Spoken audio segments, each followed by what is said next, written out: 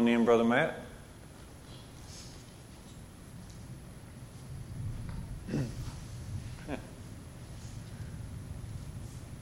Glad you're able to make it out. I'm glad that you are listening in. If you are listening in from somewhere, we're thankful that you're with us as well.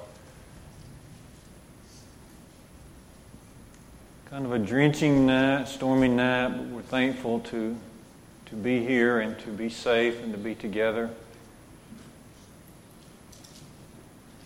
Let's have a Bible reading first, and then we'll get to our prayer. Let's look at Psalm 51. This psalm will relate to our thoughts this evening. Psalm number 51.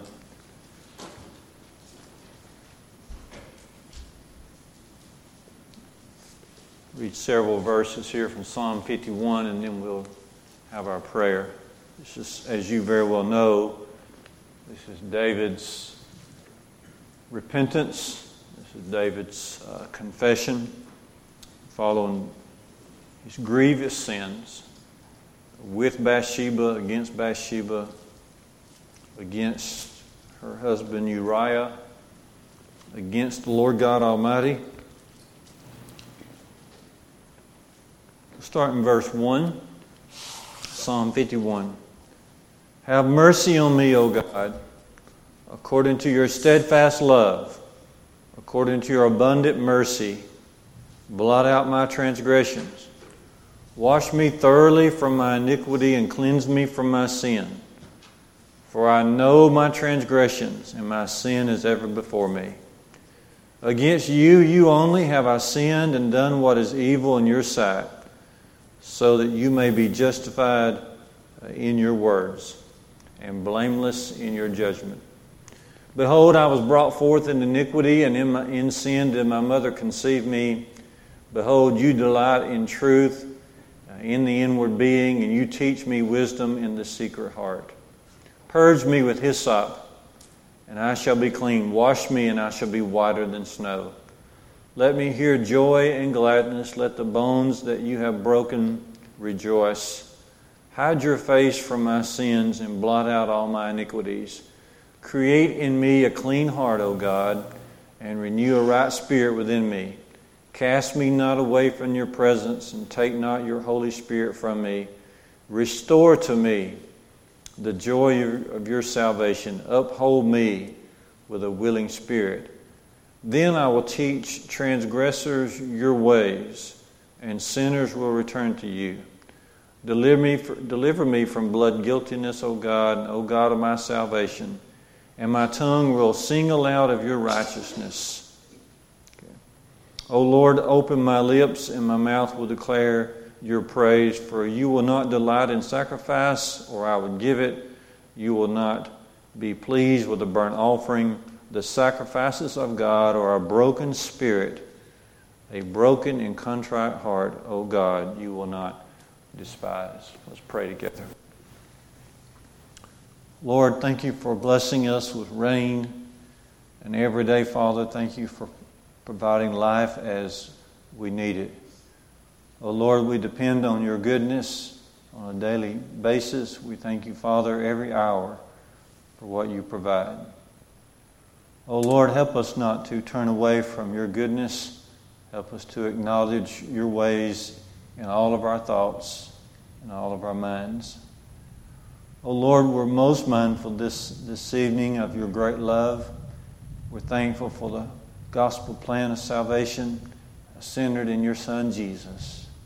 We're thankful, Lord, for Scripture, and we're thankful for this time together to be able to devote ourselves to your will this evening. Oh, Lord, there are many on our hearts and minds that need our prayers and need your strength, oh, Lord.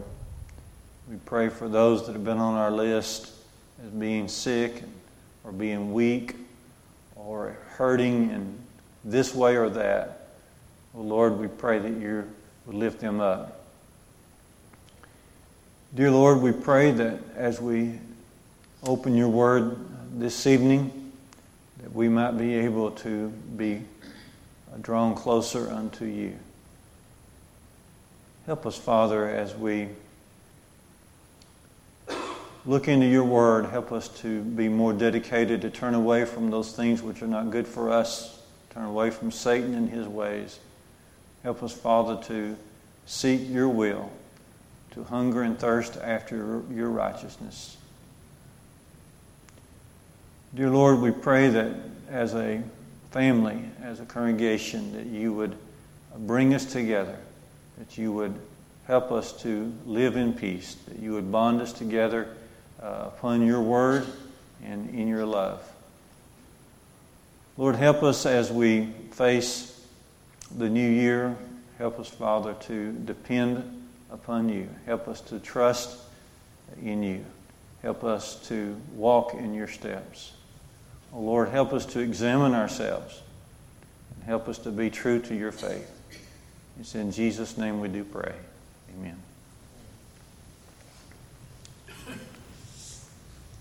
So I want this to be this evening first a discussion and then a more of a devotional Bible class as we reflect. We made the point Sunday night as we were discussing the mission of Jesus, that we need to believe in the mission of Jesus. We need to believe that people can change. We need to believe that people are lost without the gospel of Christ. We need to believe in the blessings of God and be anxious to share. And we need to believe that each person needs to condition their heart to receive what God has in store for them. I want to go back and think about that idea of the fact that people can change, but direct it to ourselves. Will I change? Am I willing to change? Because it will take change within us in order for people to hear the truth, hear the gospel. In order for this community to change, it will first take change within us. So I want to talk about that. These are the areas of discussion I'd like for us to approach. First, I want to present a general picture of a mature Christian. And then I want us to ask, is it necessary for us to change toward that picture? And then I want us to explore just for a few minutes why it's so difficult to change. And then I want us to make sure that we understand what it means to actually change according to what the Bible has to say. And then I want us to close with some motivations for us to change. You see, it's important to believe that as we spread the seeds of the kingdom, that people will receive that there's a portion of the people at least that will change. People have the ability to change. But it's also important for us to understand that God expects us to change as well, to grow. And we'll talk about that more and more. First, I want us to get a picture of how it needs to look. How it needs to look. What do we need to look like? What is it that we need to have going on in our lives? What is the foundation of our belief if we're going to grow to maturity as the Lord would have us to do? Okay. So let me just, and you can add to this, but let me just tell you what's on my mind.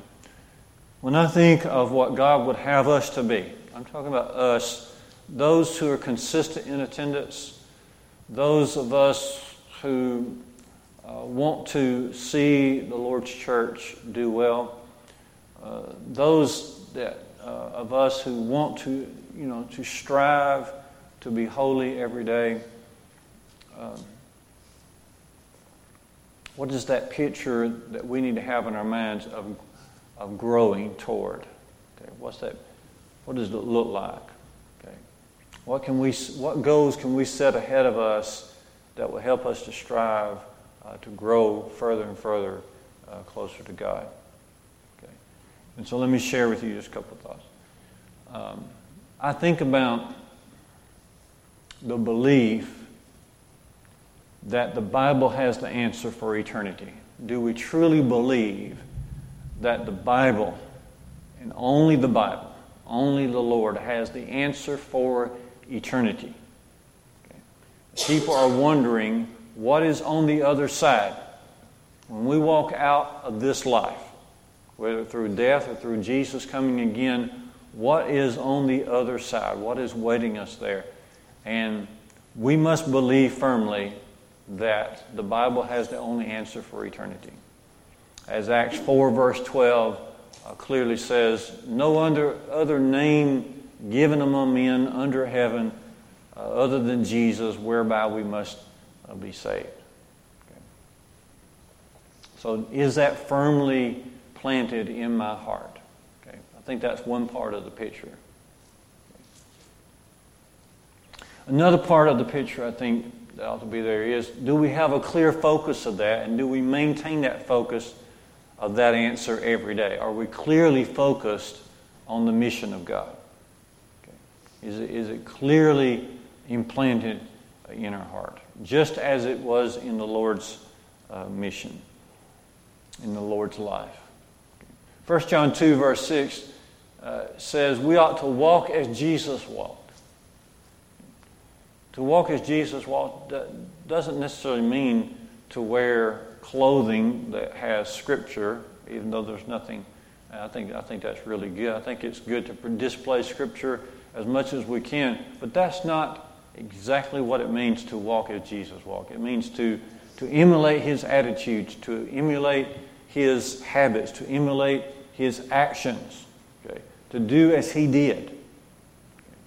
In 1 Corinthians 11:1, Paul said, follow me as I follow Christ. Be imitators of me as I imitate Christ. That's the idea. So, do we believe that only Jesus has the answer? Is it clear? Is it a clear focus in our lives? And then the next idea that comes to my mind when I think about maturity and growing toward that, I think about confidence. Do I have the confidence and the boldness along with the love of Jesus in my life? Okay. Is it there? Is it growing? Am I growing in confidence? Am I growing in my boldness? Am I growing in the kind of love that Jesus displays toward us? Okay. You remember Jesus saying in John 13:34 and 35, as I have loved you, so you show love one toward another. Okay. Do I have that kind of confidence and boldness? Okay. What do you think? What kind of picture comes to your mind when you think about the next level of growth in the Lord that is before you? What comes to your mind? What comes to your mind? I think about also trusting in the providence of God. Do I really believe that if I do His will and I do His work and I sow His seed, do I truly believe that He will, without doubt, give that increase, that He will bless that effort? Do I truly believe He will bless that effort? Okay. Am I hopeful? Do I have a hopeful idea? Do I have a hopeful mind toward that?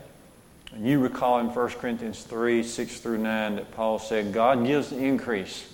I planted, Apollos watered, and God gave the increase. He that waters is nothing, he that plants is nothing, but it is God who gives the increase. And do I live with that? Is that an enthusiastic, wholehearted ideal and trust that I have in my heart?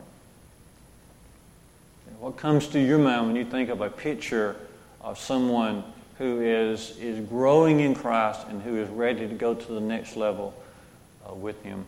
I also think about not being entangled. This brings down, so a lot of folks get started toward a real growth in Christ, but they get entangled. They get entangled with bitterness. They get entangled with unforgiveness. Okay? They get entangled with the cares of this life, the pleasures of this life. They get entangled with, with trying to do God's work. God is on this side. God says, I'll give the increase. You sow the seed and I'll give the increase. Sometimes we we get on the wrong side. We need to stay in our lane. We need to stay on our side of the paper. We need to sow God's seed and let Him give the increase. But in order to grow, we've got to stay away from different entanglements. Well, those are 5 thoughts that come to my mind. What comes to your mind when you think about a mature Christian to the point of growing toward that type of person? Anything else you'd like to add? Okay. What I just simply said was believe that Jesus is the only answer. Scripture has the only answer. Okay. Believe that we've got to stay clearly focused on that. You've got to add to that the ability to be confident, bold, and loving. Okay. And then not be entangled. Love as Jesus loved, and so forth. Anything you'd like to add to that as we think about examining ourselves? What do you think it takes? Well, I guess it's different for everybody, different degrees, but what does it take to really change a person? Does that make sense? Yeah. I've become very skeptical. Well, I have been always skeptical about people, quote unquote, changing. I've always been like, what does, which I'll never know, but what's in their heart? Are they just putting on a show, or is this genuine? Yeah. Because your question, what does it take to produce genuine change, real change? Okay. I think as we go through these areas of discussion, some of that will be answered. Probably not all of that.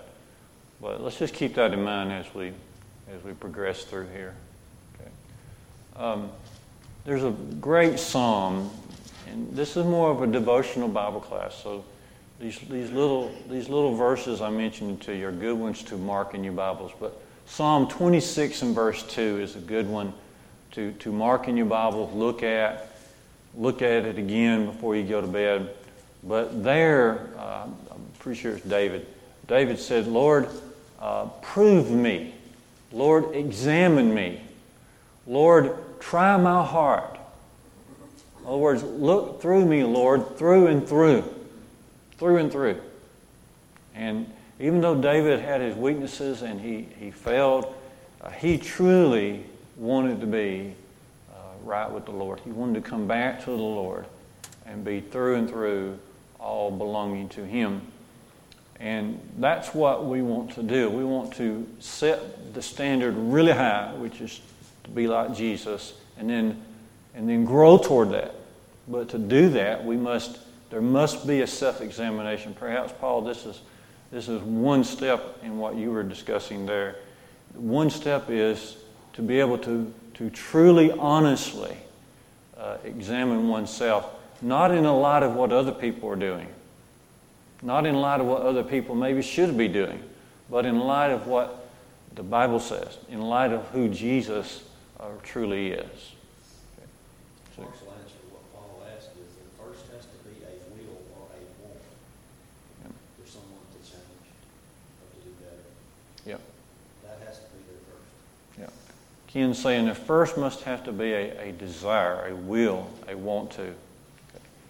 And as we move toward defining what real change is, that is foundational. It starts right there in the heart, and then in the will of a person, and finally it will come out in the decisions and the conduct of a person. But it starts down deep in the soul. Okay. All right. So next part is to think about this. Is it even needful for us to change? If we're faithful in attendance, if we're reading our Bibles daily, is there really any need for us to think about changing? If we're worshiping God in spirit and in truth, is there really any need to change?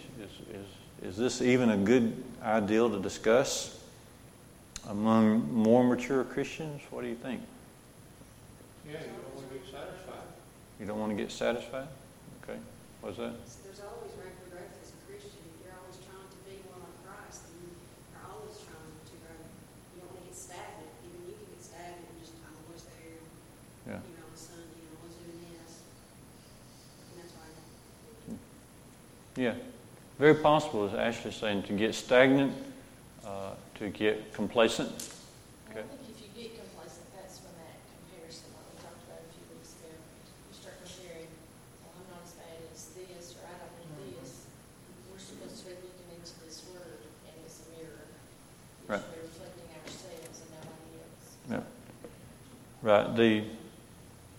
Christian's saying the word is to be the mirror and not comparing ourselves with other folks, which is very easy to slide into. Right. Well, Christ is the example, but it's unattainable. We need to strive for that. Even though it's unattainable, we still strive to get to that, but you'll never be there. All right. What Paul was talking about, Philippians 3, verse 12. Not that I've already Not reached. already attained or am already perfected, but I press on, that I may lay hold of that for which Christ Jesus has also laid hold of me. Okay. So Ken is referencing Philippians 3:12, where Paul himself, who's very dedicated, was saying he hasn't already attained the perfection that he's looking for. He's striving, like Matt was saying, he's striving toward the example of Christ. Julie Pitts writes in saying, tell Brother David, as we move towards change, we must be willing to do the work of the church.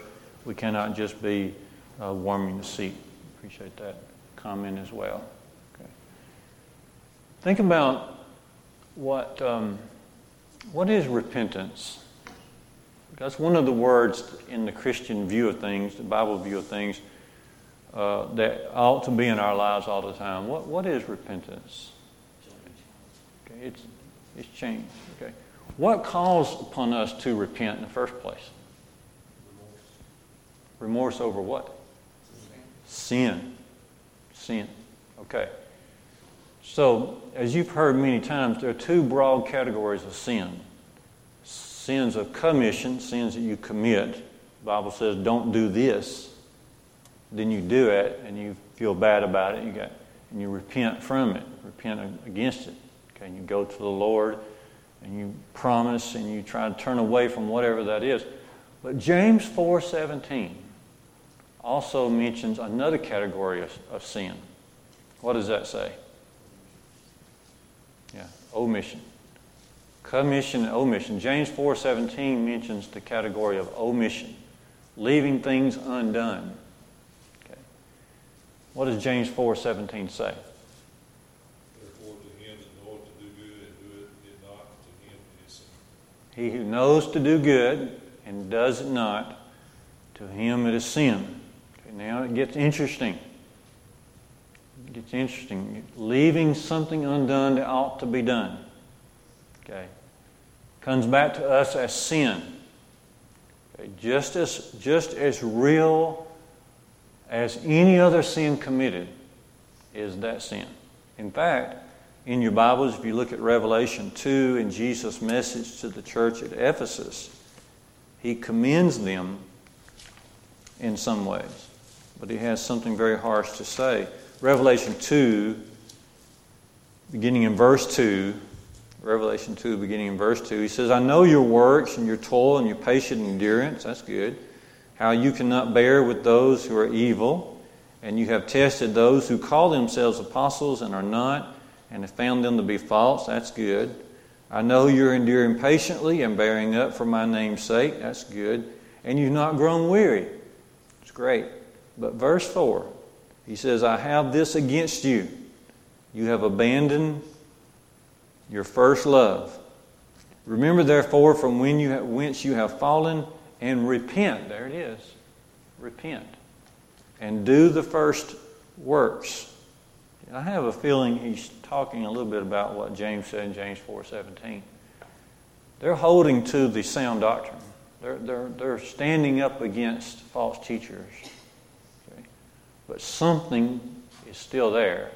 Sounds like the first works. You know, when you come out of the baptistry waters, you seem to be anxious to share what you have just learned, and you seem anxious for others to have that same experience. Those first works. Okay. Repent, Jesus said. Repent. Repent. Jesus says in Luke 13, except you repent, what happens? Yeah, like the church. So when Jesus says repent here, it's a serious matter. It's a serious matter. Just as serious as adultery and a number of other sins. This is quite serious. And so, yes, change is important, even in the lives of those more consistent in their faith. Change is still very important. Let me ask you this question. We'll go to our third category here. Why is it so hard? Why is change? Why is repentance? Why is transformation? Why is conversion? Why is growing so hard? Creatures of habit. Okay. Creatures of habit. That's very true. Selfishness is at the core, surely. Okay. Jesus often said, deny yourself. He says that in Matthew 16:24. Deny yourself and then follow me. I think that's the issue. Issue is selfishness. And the cousin of selfishness is pride. Okay, pride. It's hard to change because it's hard for us to tell ourselves that there's something lacking, or that we're doing wrong, or that our path that we have charted is not quite right, that we need to readjust, reconfigure, or just stop and start again. Our pride doesn't want us to go in that direction. Okay. I think it's important to note as well, there's more to repentance than just change. Yeah. Well, expound on that, because we're getting to that part of our thoughts tonight is exactly what is it to mean when we say repent or change. What does it mean? Well, first off, I mean, you're asking for forgiveness, guidance, help, and then you're committing to change. So maybe you're committing to a more dependency upon God, not just changing your ways, but having a more deeper faith. Is that what you're saying? The change is not on the outside, not all on the outside. It has to be heart too. Okay. So it's inside and out. Right. Let's go ahead and just define that for a minute. What change actually is. Ken has started it for us, and Ida's picking up on it. So change starts in the heart. No doubt about that. In the mind.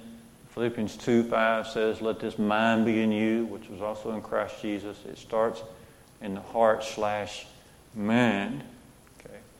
It's a change of the mind, but also a change of the will, the desires of the heart. Jesus says, hunger and thirst after righteousness, the desires of the heart. But it must manifest itself eventually in the habits and conduct that we carry out. Obedience. I don't think one can probably really completely change though unless they're studying their Bible as I'll tell you in prayer. I mean, you have to have help along the way. And the only way you can do that, I think, is to get as close as you can, and that's through prayer and studying the Word, His Word. Yeah, that's the ideal, is to allow God to help us create these attitudes and habits through study and prayer. That's what Ashley is definitely bringing that out. And that's very, very necessary. Turn to Luke 15 and notice how the prodigal son almost verbatim shows us how to change. Luke 15. We remember that Luke 15:17, it says that he came to himself. So his first step was he's convicted and convinced that something's not right. Something's not right. So he comes to himself. Okay? And then verse 18, he says, I'm going to go to my father, I'm going to say, I have sinned. I have sinned. Okay. So he's convinced that something is not right. In fact, he has done wrong. Okay. So that's a change in his heart. Okay. Notice the first part of verse 18. He says, here's what I'm going to do. I will arise. I will arise. So he's not only changing his mind, okay, and being convinced that he's on the wrong path, but he says now he says I'm determining to do something about this. Change of his heart, a change of his will. Okay, but he's still not repented yet, has he? Okay, he says I will arise. I will arise, and then. Verse 20 actually says, he arose and he came to his father. And he said the very things that he said he was going to say to him. He said, Father, make me a servant. Make me a servant. So those little steps of the prodigal there shows us about what repentance really is. And each of those steps, you can't skip one of those steps. It has to start in the mind, the heart, and then it has to go to the will, and then the action must take place. Okay. As Jesus says in Matthew 3, verse 8, bring forth therefore fruits worthy of repentance. Worthy there is a term having to do with equal weight. Equal weight. You bring forth fruits of repentance. Okay. And it needs to match, okay, this turning you're doing, okay, needs to match what you have done against the Lord. Whatever it is you're doing against the Lord, you need to turn completely from that. Bring forth fruits worthy of repentance. And so, for us, we're looking at the mission of Jesus. What is it that we haven't done? What is it that we're not doing? And are we willing to turn from that and begin true repentance? You see, repentance is not just trying to cover our sin. It's not just about covering our sin. We're good at that. We're good at that. Most of the time we try to do something good to cover up that which we really should be doing. No.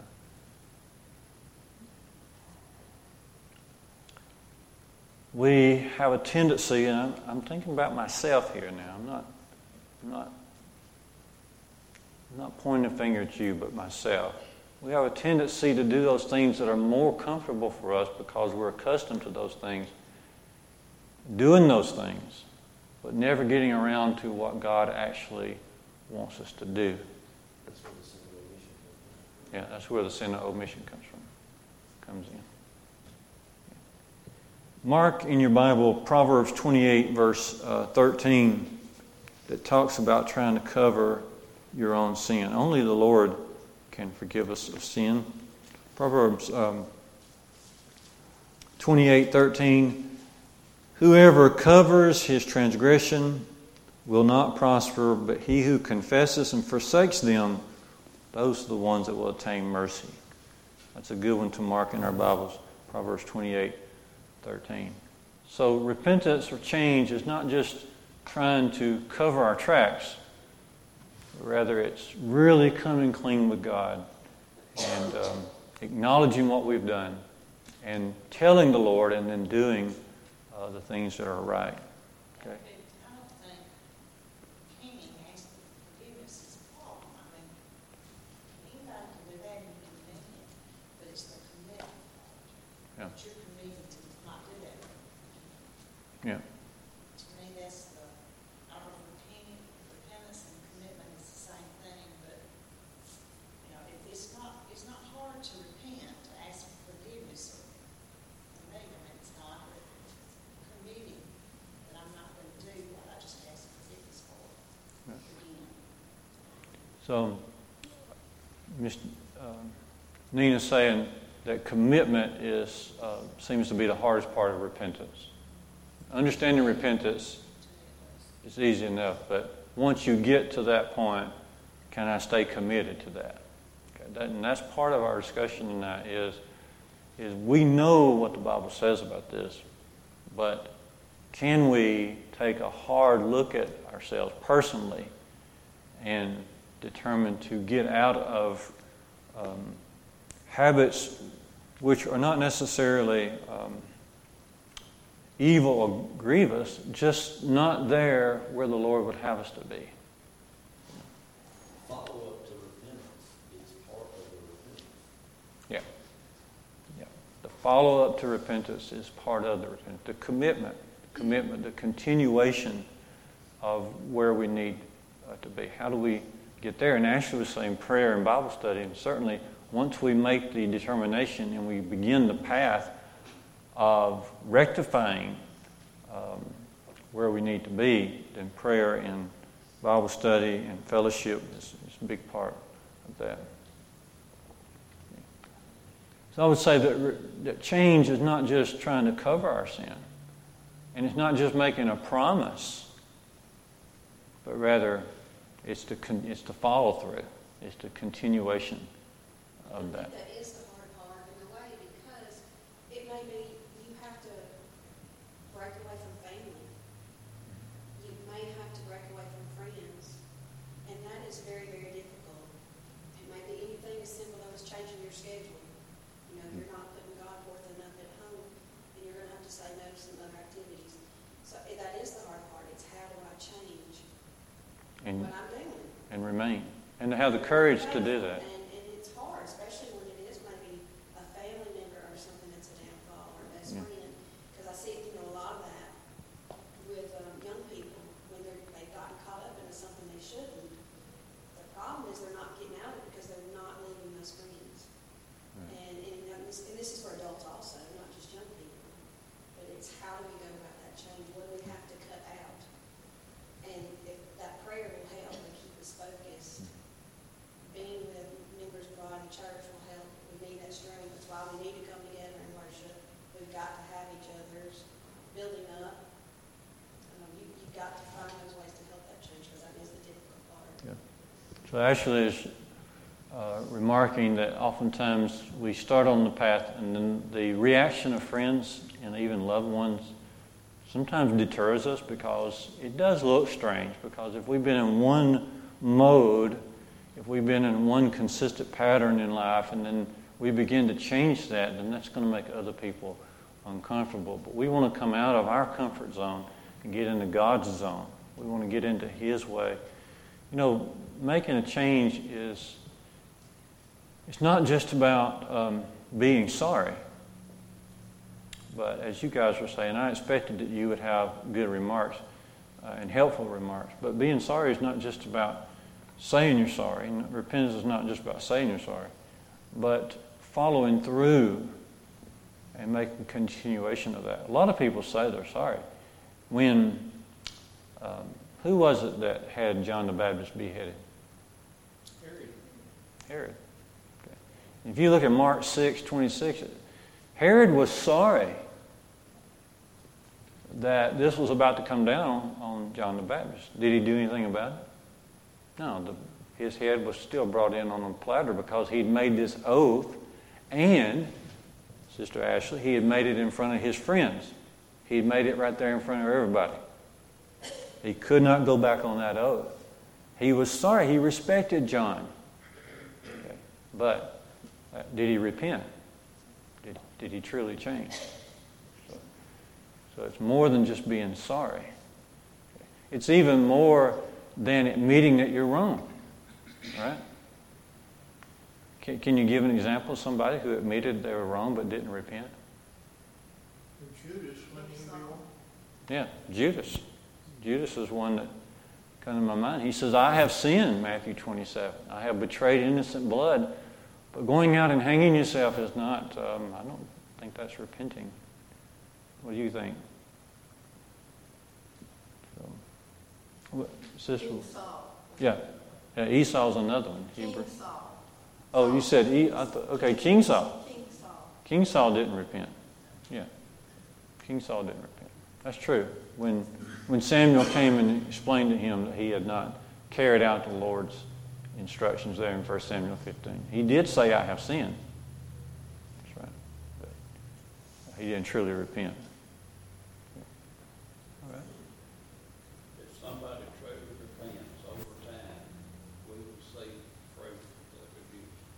Yeah. True repentance brings the fruits. It don't happen overnight. We don't get in that shape overnight. It takes a while to get out of it. Oftentimes it does take a while. But we can change our path. We can change our path immediately, but working out that new habit, those new ways, is a process. We've got to stay committed to it. So we wanted to present some sort of picture, and in a couple of weeks, Brother Vance Hutton's going to be with us, and he's going to talk a lot about growing into maturity. He's going to give a lot of different markers about what it is to be a true, mature Christian. I just wanted us to give a quick picture of some things we need to grow toward. Because most of us, as we enter and approach a new year, we want to do some true reflecting. We want to truly look deep into ourselves and see where we're at. So I wanted us to get a general picture of that, a picture of a higher ground. We sing the song about being on higher ground and working toward that higher ground. That's the idea, is to approach that higher ground. What does my next higher ground look like? Okay. And then I want us to see that God calls upon us to continuously change, as you guys brought out several times, that growing toward Christ and being like Christ, we'll never get there, but growing toward that, striving toward that is the best. It's the best goal. Can you think of a better standard? Can you think of a better goal to have than to try to be like Christ? I'm going to be more like Christ this year than I ever have. A lot of people have a big issue with that, trying to do that, though. That's the reason we see a lot of people that come into the church and fail, that leave the church rather quickly because they can't understand that even though it's an unattainable goal, we're asked to do our best. Yeah. And you've got to understand as human beings, it's an unattainable goal, perfection. But we're asked to do our best, not to become perfect.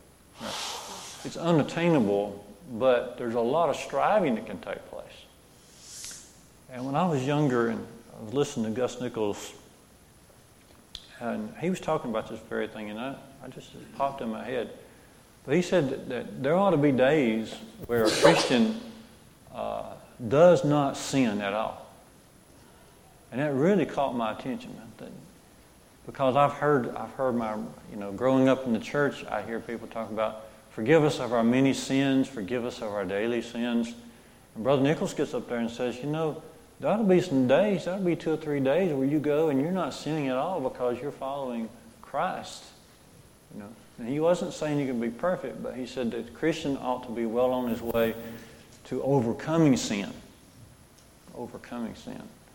And so that's a good thought. And that's so vital to being faithful, is to have Christ as our pattern and the New Testament.